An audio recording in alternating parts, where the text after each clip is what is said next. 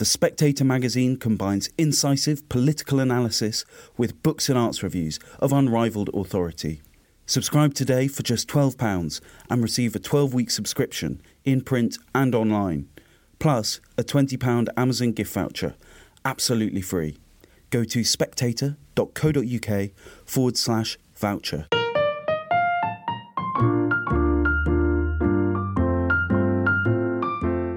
Hello and welcome to the Spectator's Book Club podcast. I'm Sam Leith, literary editor of The Spectator, and my guest this week is the painter and poet Frieda Hughes, whose new book is George, a Magpie Memoir. Frieda, welcome. This memoir describes a period of your life in which you adopted a magpie, we'll talk about, but it's sort of 12 or 13 years ago, I think, isn't it? Or more than that, even. What is it that's caused you to focus on this and write about this now? Well, Sam, OK, this is my confession. I didn't focus on it and write about it now. I wrote about it back then, and then I wrote about it again and again and again. It started as a diary. I adopted this tiny scrap that I almost bisected in the garden with a shovel, and then it screeched. It had a zest for life and a determination to live even from that first second. Anyway, so I bring it in and I realise that a couple of things. One is that I know nothing about birds at this point. I've rescued animals and birds before, but briefly, a couple of days here, a couple of days there, they either die or they go free. And this time I am stuck with this little feathered scrap. And this little feathered scrap developed at such a prodigious rate. He feathered up so quickly. He doubled in size every 3 days, or so it seemed. And in fact, they pretty much do. He pooed enormous quantities because he ate enormous quantities. I was going to say, there's an awful lot of shit in this book. A friend of mine said, don't write about the shit. And I said, well, you've got to. If you've got birds, actually, or animals of any kind, but birds are indiscriminate. They shit anywhere and everywhere at any time. You can't train them like a dog and just take them out for a quick poop in the garden. So I did live with huge amounts of magpie shit, which then I discovered as he grew became smaller and more manageable and more predictable. But as a baby, they just devoured he devoured such vast quantities. And so I kept a diary. And in this diary, of course, loving mother, baby steps, first baby steps. The way he kind of developed this little purring noise that he shared with my 3 little Maltese dogs. And so I became kind of an obsessive mother. I think that's probably an understatement. And so the book originated from my literary obsession with noting his every little bird call and movement. And then as he got to be mischievous and a teenager, it got very interesting. And it got everything from having to add more links to the plug that I never wanted him to steal because I couldn't get another replacement, and having to tie things down and hide things and make sure he didn't see me hide things because he could find them. You say at the beginning, you nearly cut him in half with a spade. I mean, that's not normally where you find a magpie. How did he kind of come into your life, as it were? And there was a tree on a fence line, and I'd been watching this huge magpie nest in the tree with some fascination and wondering if it was the magpie parents eating eggs, duck eggs on the island in the middle of my little pond. And it could have been hedgehogs, it could have been foxes, it could have been almost anything. But I sort of looked at the magpies with suspicion. And so when their nest got broken down in a storm, I thought, oh, no more magpies. That's maybe a good thing. Maybe they'll stop eating the eggs, but the duck had left the nest already.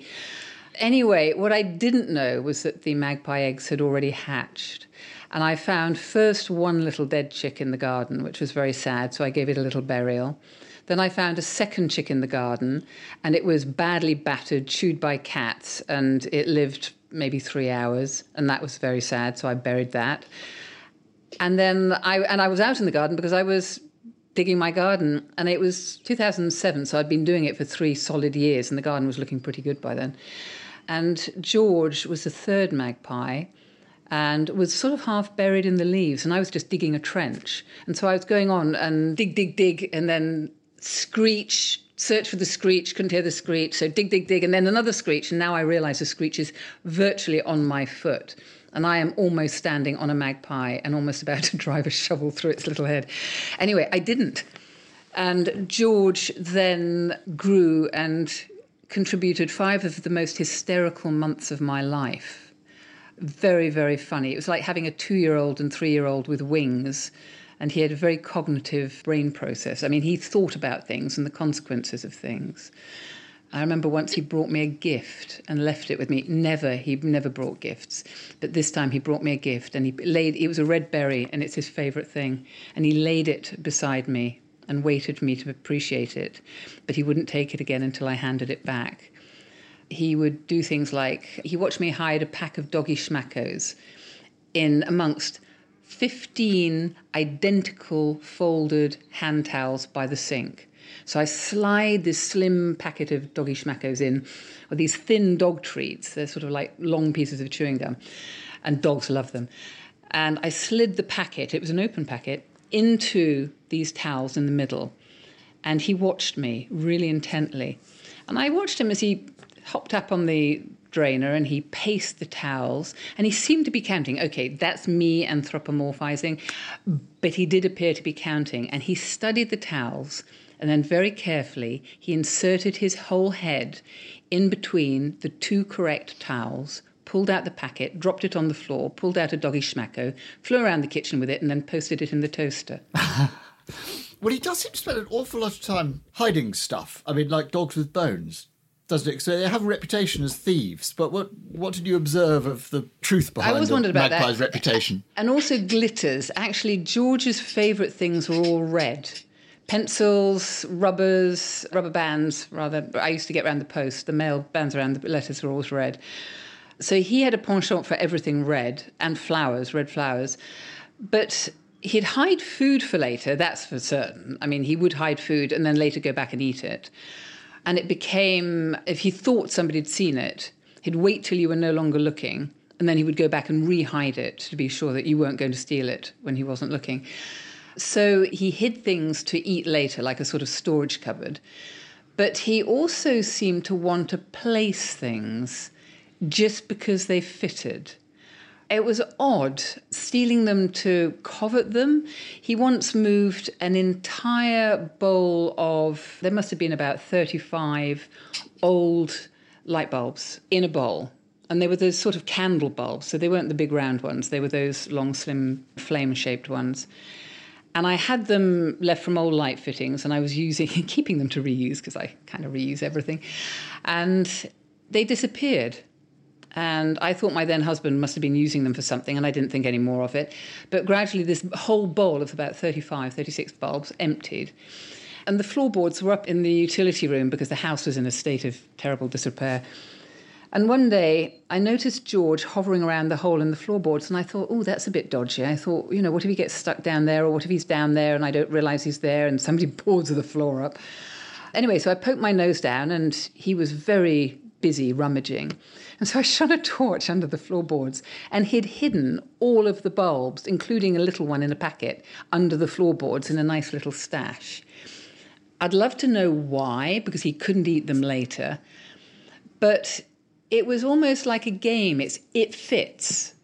It needs to go from here to there. So still, I'm still cogitating on that one. I haven't quite worked that out, even after 5 months of minute study of George. But the food I can explain, and the red is interesting. Shine on gold things. The only time he ever pecked at gold things, my watch or my rings, when the light caught them. And the light was a moving thing like a firefly. And so he'd go for the firefly. And that was it. Did you get a sense of George's worldview? I mean, you're obviously still puzzling over some of these behaviours. But you say, I think at one point in the book, you think he thought he was a dog. What was your reading of... He was brought up with my 3 Maltese Terriers. So as soon as I got him indoors, I wanted to keep him warm, so I put him in a little dog cage by the Rayburn. And from that moment, the 3 little dogs were fascinated. And they just wouldn't leave him alone. He became dog TV. So wherever he was constantly surrounded by these 3 little white dogs. And one day I came downstairs to feed the dogs, and they would line up by the kitchen door, and I'd open the door, and the 3 dogs would be sitting there, little tails wagging, little happy faces. And one morning I came down, and there were the 3 dogs and George, who had found out that by turning sideways in his cage and squishing his little chest through the bars, he could get his whole self free. And he found out that the bars, they weren't all equal. Some bars had a wider gap than others. And so I came down one morning and George was sitting there with the dogs, little happy face, panting for food. And also I really rather didn't want the dogs to kill him. And so I encouraged, familiarity. And he just lived with them. So if he thought he was a dog, I don't know, but he sure behaved like one and kept up with them in all ways. And they related to him. And he would tease them and play with them. And they were like little companions. Can I get a sense also of the setup at the time? Because your rambling Welsh farmhouse in which you're living is in a state of very provisional unpacking and redoing all through this time, isn't it? Not exactly a farmhouse. It's it's a hall, so it looks quite posh from the front. It's got a very nice front. Victorian, a Georgian front bit, and then the Victorians extended on the front, and then the Victorians built big on the back, and they have high ceilings and all the rest of it. At the moment, the ceiling rose you see up there is in the Georgian kitchen, and I get the best reception in the kitchen, so that's where we are. But no, me and my ex-husband moved in here from London. I basically always been a country girl at heart, and I'd moved back from Australia, from several years in Western Australia, when my father got sick in 1997 and then sadly died in 1998. But I never went back to Australia to live permanently. I found that because I paint and I write and I sell everything I paint and write in England mostly, sometimes in America and sometimes in Australia. But I found living where my roots were, whichever. Somebody once said to me, you always come back to your roots. And I don't know, so that's it. Can you say what was it that sent you to Australia in the first place? Oh my goodness, the landscape. Oh my God. I went to visit a friend in Perth and I just remember looking out of the window and seeing the outback and the bush. And I'm a figurative painter, but I now paint abstracts. And it's partly because of that first vision out of the window. The salt bowls and the ground leaching the colours of the earth into huge sways and swirls and patterns and circles. And I just found that magical. And then we land, and because I love plants and trees and so on, I was sort of transfixed by the rather prehistoric vegetation. And then a friend of mine took me sort of north into the bush, sort of up the west coast. And I do quite like nothingness. I feel a lot safer. In big open deserts. I'm quite happy in a rocky desert. As long as I've got stones that I can dig amongst and find. I'd be very bored in a sandy desert. But it was the landscape. It was terrific. And the shadows were so black and intense. Every time I saw a sheep, it was like I'd seen a sheep for the first time. My God, there's a sheep with a black shadow. I've got to paint it right now. Whereas in England, I'd see a sheep and I think, that's a really pretty sheep. And it's a very kind of grey sheep in a kind of grey shadow. And it's very muted and beautiful nonetheless, but muted. So in Australia, it was a bit of a shock to the senses. And I absolutely fell in love with the countryside and the flora and fauna. And then I wanted to live there and paint it. But you came back and... I came back originally because of Dad, but also I realised I sort of projected myself. If I was living in Australia in my dotage, I thought, how would I feel the country I was born and brought up with growing old without me? I know that sounds a bit odd. Brings me back to roots. And because my dad moved around so much when I was a kid, I mean, under the age of 10, we were always shifting. And I lost count of the number of schools. Some were 4 weeks or 6 weeks, and it was a bit ridiculous. But I really wanted just to stay still and just have animals, grow plants, have stuff. Like I can see your bookshelf behind you. Oh, stuff, yes. And so that's roots to me. You are rooted, Sam, by your stuff there behind you. And it is, we make a... my wife would rather I wasn't. Really? Is she trying to clear you out? Well, she wants rid of these books. Anyway. I bet you have another room of them as well. But, a lot. So it was a love of the landscape. And since leaving, I have gone back very often to visit it and to visit friends there. And I still love it. And I do hanker after it sometimes. But now I have my roots. I have lots of roots.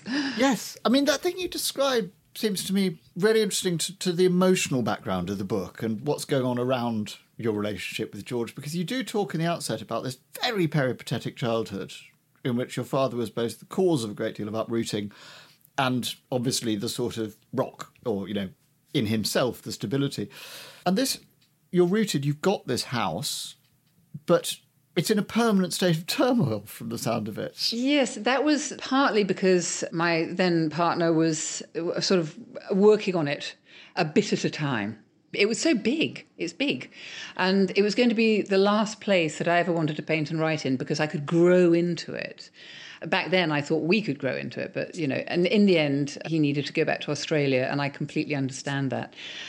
But because it was just the two of us and whoever I could afford, because I was the main breadwinner, I took on the garden myself, because that was one thing I could do myself. I could mix cement. I bought a cement mixer. I put it together. I only had one screw left, apparently that was a spare. And then I started mixing cement to lay pavers, to build pretty garden walls for raised flower beds and so on. I was going to say a bit bonkers, I would say. I found something that I could control and contribute to bring the whole project forward, whereas I couldn't control the availability of a plumber. I found out the most recommended plumber and electrician and had to wait 1.5 years to get them. And one of them has since retired, and the electrician is still working in the house. He's been working in the house for 19 years, and he's absolutely brilliant. Sometimes if people need to find him, they phone my phone and say, is he there? So it's a big project, Sam. That was part of the problem. And into the big project, of course, there's other life. And I realised by doing the garden that if I was completely focused and dedicated on one thing, I could make magic happen. But how many of us have the luxury of being able to be completely focused and go at one thing until it's finished? Because normally we've got to cook a meal, well, which I did have to cook a meal, or we have to do this, we have to take the car for an MOT, or I don't have children, I had magpies and now I've got owls because of the magpie. People have things that they have to do in a day to survive, and then into that you have to fit your obsession or your project. So life and work, extended the pain, really. There is something, by your own confession, obsessional about your relationship with George. He becomes this sort of repository for some kind of, I don't know, but you talk about saying, you couldn't bear to go out to dinner because you were frightened that George would get out, or your life evolved around him for some months, didn't it? It did, and it didn't have to. I could have been a lot more logical, practical, and sensible with him. It was actually a decision not to be, because I had that luxury. I had the luxury of working at home, and I was the Times poetry columnist at the time, so I could write at night, I could do my painting at night, I could do everything else at night. I used to answer emails at night. In the day, I could do my gardening obsession, and into that gardening obsession, George fitted beautifully. George also became the sort of emotional repository. He was, but partly, if he hadn't related, if he'd been a duck or a pheasant, I probably would have had to resist popping him in the oven on a nice heat and have a sauce ready. But he wasn't. He was a very interactive... It's good fortune not to be edible. He was definitely not edible. It'd have been a bit stringy. But because he engaged, it was very hard not to respond. And because I was the centre of his world, and I have to say the dogs did play a big part in his world too. I mean, they did take some of the load off, really.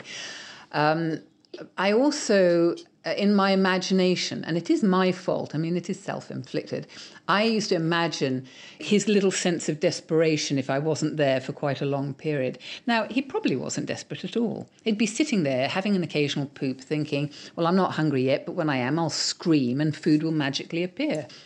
So it was very much self-inflicted, this sort of passion. But he did encourage it, and he did relate. And when he started to fly, and I was his landing post, and when after 2 months I let him out of the window, and I have to be honest, Sam, I was fraught with all the imaginings of him getting shot by magpie haters or farmers. Anyway, I let him out after 2 months, and he just kept coming back And during the days, he'd play with me in the garden. And I was the centre of his world. And it was very hard not to respond. And while I could respond, it was a joy because I knew at some point it would end. And I didn't know how. I didn't know if it would be a happy ending or a tragic ending. Thankfully, it was a happy ending, but it could have been lots of other things. When you mentioned magpie haters, farmers. Magpies are not popular, but as you describe it, the cognitive power of them is extraordinary. They've got a theory of mind. They play. They do, and like crows and rooks and ravens. Oh boy, ravens are very smart. They are insanely. Oh, I shouldn't use the word insanely. I was going to say they're so clever. I mean, there's no other word for it. They are incredibly clever. I've read bits and pieces of other people's books about working with corvids and magpies. And there is an old fable where a crow finds a pitcher of water and drops pebbles in it to raise the level of water so he could drink. Somebody tried an experiment, and in order to get the crow to raise the level of water, because they couldn't make the crow thirsty, they put these little dried bugs what are they called? Birds love them, and I can't remember what they are, but they're like little dried worm things. And they dropped them in on top of the water, and the crow couldn't get them. And then not only did he fill the jar with pebbles to bring the water level up, he chose bigger and bigger pebbles to do it quicker. So they are very clever, but farmers and so on, when was I? I was 16, so it was 1976. Shows my age. You can look my age up on the internet. I can't hide it anymore. It's ridiculous. I wouldn't dream of it. But in 1976, there was a drought. And then corvids, crows and so on, were attacking sheep and lambs and so on. And it was to get moisture. And it was really rather awful and barbaric.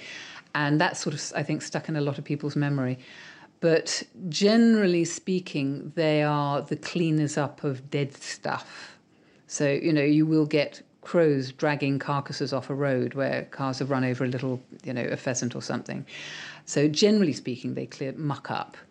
And in fact... George is frequently dropping the rotting back end of a dead mouse into a book your spine. hood or the fold of your trousers or your bookshelf or whatever. I remember finding a rotting dead mouse, but I never realised how often they must crawl off and die. Anyway, a mouse obviously died under a rock in the garden. I lift this rock and it's putrefying in a little puddle of water.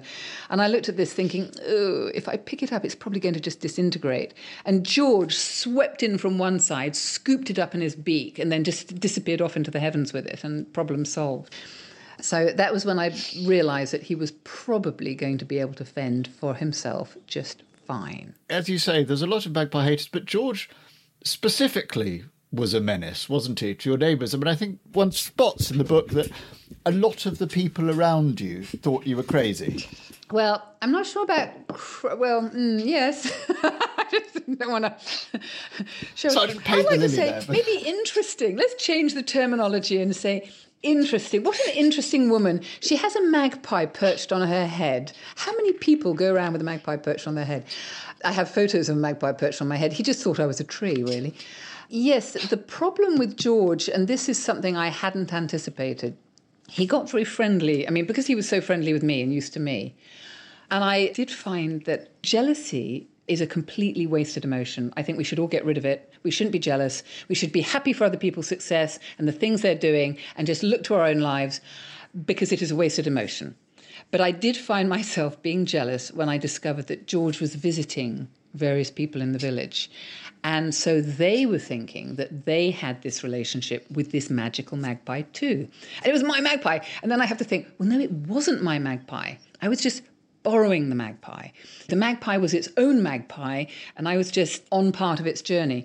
But I did feel pangs of envy when my neighbours would say, I was out walking the dog and George came and hopped along beside the dog, because that's what he did with me.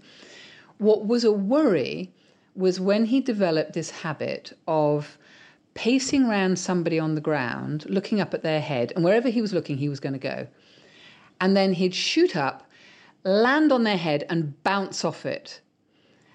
Which was fine. It didn't hurt. It was a bit odd, and you felt this soft, squishy pressure of, feet, little magpie feet on your head. And then he would be off and he'd have done it. But I had an elderly neighbour at the time who didn't like birds at all anyway. And so this magpie bouncing became a source of terror for her. So she took to wearing a hat to get to the car. It took me a while to find this out because people were very polite and they didn't want to tell me that Magpie was a pain in the backside. So she took to wearing a hat, and I realised I was going to have to build an aviary for George if he was going to stay. And this pained me. But I started to build the biggest aviary I could. I mean, it is now, what is it? It's about 25 feet by 20 feet, and it's nearly 12 feet high. I mean, it's huge. And into this, I was going to build raised flower beds, have a pond, a little fountain. I mean, I was going to make paradise for my pet. And I didn't want to put him in it because I wanted him to fly free. But if he wouldn't leave, and my neighbour and maybe one or two others were scared of him doing the head bounce thing, doesn't sound like a lot. If you don't like birds, it's shocking. You know, it's terrifying to have a bird fly at you, bounce off your head if you are not ready or willing or able to put Alfred up with Hitchcock, it. yeah. So George was going to go in the aviary. But the aviary started going up and he used to dance around it. And honestly, Sam, I swear the bird knew. Because after 5 months, shortly before the aviary was finished, in fact, pretty much, you know, it was almost the same time, he was off. He finally flew. 5 months later. I was worried about mentioning that for reasons of spoilers, but yeah, obviously he does leave. Well, I didn't know how, because I've often wondered about that as a spoiler, because it's hard to say he had a happy ending, but not say how. He had a happy ending in the cage. Yay! No, that doesn't sound quite right, does it? Yes. But the thing is, it's what happens on the journey and when he first left. And when I thought he'd first left, the shock it had on me, I was quite, actually, I'm not sure, I was rather astonished at my own reaction to his first absence. Because his last absence wasn't his first absence, for which I'm deeply grateful.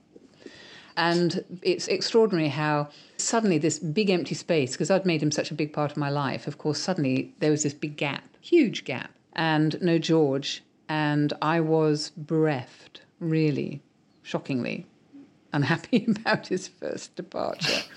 Now, for the most part, the arc of the story about George is a happy one, though it has that grief at the end. But riven around it as well, you know, is a story, I guess, of the breakdown of a marriage. And you talk about your then husband as the ex all the way through, which I'm interested in why you make that formal decision, a kind of prolepsis. We have now been divorced for much longer than we were married, and we were married for 12, nearly 13 years, and broke up after 12. But it's hard to see, because in my mind, you know, I've had a whole other life since then, a very different, you know, very different life, obviously, without him. And so for me, it was almost too personal to bring a name into it. And I did, you know, it was first written with his name in. And you did ask, you know, how come write the book now? But it's interesting. I went through several drafts of this, because it went from diary to story to, oh God, bit of misery memoir. And then you have to think, well, I had to think, what is it? Why did I write this in the first place? And what I really wrote it as was a love story between me and a bird, which might sound a bit peculiar, but it was, I mean, everything. It was just, I so adored having this bird for the time I had him. But in the background, yes, my marriage was disintegrating because I've often wondered, you have two intelligent people. They fall in love, you're going to be partners forever. And I used to think of myself a little bit as a triumph of hope over experience, because it wasn't my first marriage. But then I wonder always, how can two people not communicate to the point where they can resolve their issues? And in fact, near the end of the book, because at the end of the book, I do put in a couple of bits where we have a conversation. It was very difficult to get a conversation, I have to be honest, surprisingly so, that was rational. But there was one conversation where I discovered our expectations of where we were going were so hugely different. And what had been happening was I had been imagining putting down roots here, having my art shows from here, trips to London for art shows if I needed to, writing from here, doing my Times poetry column from here, being here, rooted. He hadn't. He had imagined moving back to Australia when he was older. But the thing is, he was older than me. He was 14 years older. And I was very troubled to find out that when we moved into this house, which I was then thinking was going to be my last house and I was going to pretty much die in it one day when I'm 120, hopefully with all my faculties, I was very dismayed to discover as time progressed that this was the end of his time here. He wasn't planning to stay at all. And Australia was calling, because Australia for him was home. You can't deny somebody, we have to live for ourselves. We cannot live for others. So he could no more live for me than I could live for him. We hope to live in partnership. And sometimes we digress and we don't even realize it. And so the bird, George, came into my life at a point where I was willfully ignoring the bleeding obvious. And George was the most welcome distraction you can possibly imagine, because into life, and a life of priorities, prioritize food, got to buy food, got to pay the gas bill, got to pay the electric bill. Actually, we don't have gas here. We're in Wales, we don't have gas. We have bottle gas, Cala gas, but we have oil. So, priorities. Do I have a roof over my head? Do I have food on the table? Do I have enough money coming in to pay for the above? And then you go up from there. But the moment into that, you toss something that is going to die if you don't pay it attention. It could have been a child, but no, it wasn't. It was a magpie. Then everything else takes a back seat and everything else slips down the priority list. And that's sort of liberating in a way, because then you don't have to make a decision. The decision has been made for you because the most needy creature or person gets the attention and solves a lot of other decision problems while they quietly fester underneath, just waiting to come up and nip you when you're not looking. Now, you make clear in the book that, through your whole life, you kind of groan and roll your eyes when you're introduced as Frieda Hughes, daughter of Ted Hughes and Sylvia Plath. And I crave your indulgence because your father, at least, does enter into this book a little bit. And he has form writing about corvids. Yes. Big form. Very famous form with crow. Exactly. It's hard to read without this prism that, for example, early on you describe the house in a storm as being like a ship at sea. And I'm saying his poem Wind begins exactly that same way. Is he someone, you've chosen to become a poet yourself. Is he someone you feel effectively over your shoulder as you're writing this book? Okay, no is the easy answer to that. And the interesting thing about chosen, I like your word chosen to become a poet. Because of my father and my mother, I have problems becoming a poet at all. I could say poetry sort of, I can't even say it found me. It just was there somehow. It might have been because of who they are. It might be genetic. It might be because I was brought up in a household where people were literary, people were interested, visitors were poets or writers. There was an interest in anything that you could turn into a story or a poem. But also, curiously, among my many childhood schools, there was one little local school where we were made to learn poetry by heart. And we would have to come back and be able to recite poetry. So it's interesting. It was sort of everywhere.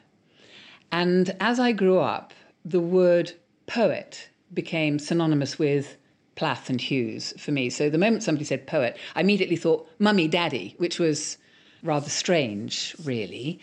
But nonetheless... Is that because they were so much part of the curriculum? Well, that's it. When I got to do O-levels, they were on the curriculum, and I had to get... I remember my father being so delighted. He said, "This is fantastic." He said, "Frieda, let me help you." And I said, no, Daddy, you can't, because that's cheating. And he said, no, but I know your mother's poetry, back to front, upside down, inside out. He said, and then there's my poetry. And I said, yeah, can you imagine me going into school and getting a bad mark and then going to the teacher and saying, look, I got this from the horse's mouth. You can't give me a bad mark. All because they think you meant something else. I said, so, I've got a really unfair advantage. And so I went to the school and I said, you have to understand my unfair advantage. And also the fact you may penalise me for having great answers because I got it from the poet's mouth, but you disagree with my answers. So I can't win. And so they actually gave me, I forget who they gave me other poets to study. I became a special case. They couldn't have me doing Plath and Hughes on the curriculum. And so I escaped reading my father's poetry. In the meantime, my nerve endings as a teenager were everywhere. I mean, I have to be honest, it's like I could feel everything and sense everything, and thoughts used to assail me so rapidly that I had to put them somewhere. So I put them in poems. And I wrote these poems, and I remember showing them to an English teacher who wasn't actually one of mine. I didn't have him, I wasn't in one of his classes. Wish I had been. John Batston, he was a brilliant man. But he actually wrote to my father behind my back, and I didn't know, saying, do you know your daughter? He told me about the letter many, many years later before he died. Do you know your daughter's writing poetry? And this is some of it. So that's how Dad found out that I was writing poetry behind his back. And I wouldn't read, I'm kind of ashamed, but I wouldn't read his or my mother's poetry until I had got my first book published, agreed, publication was agreed.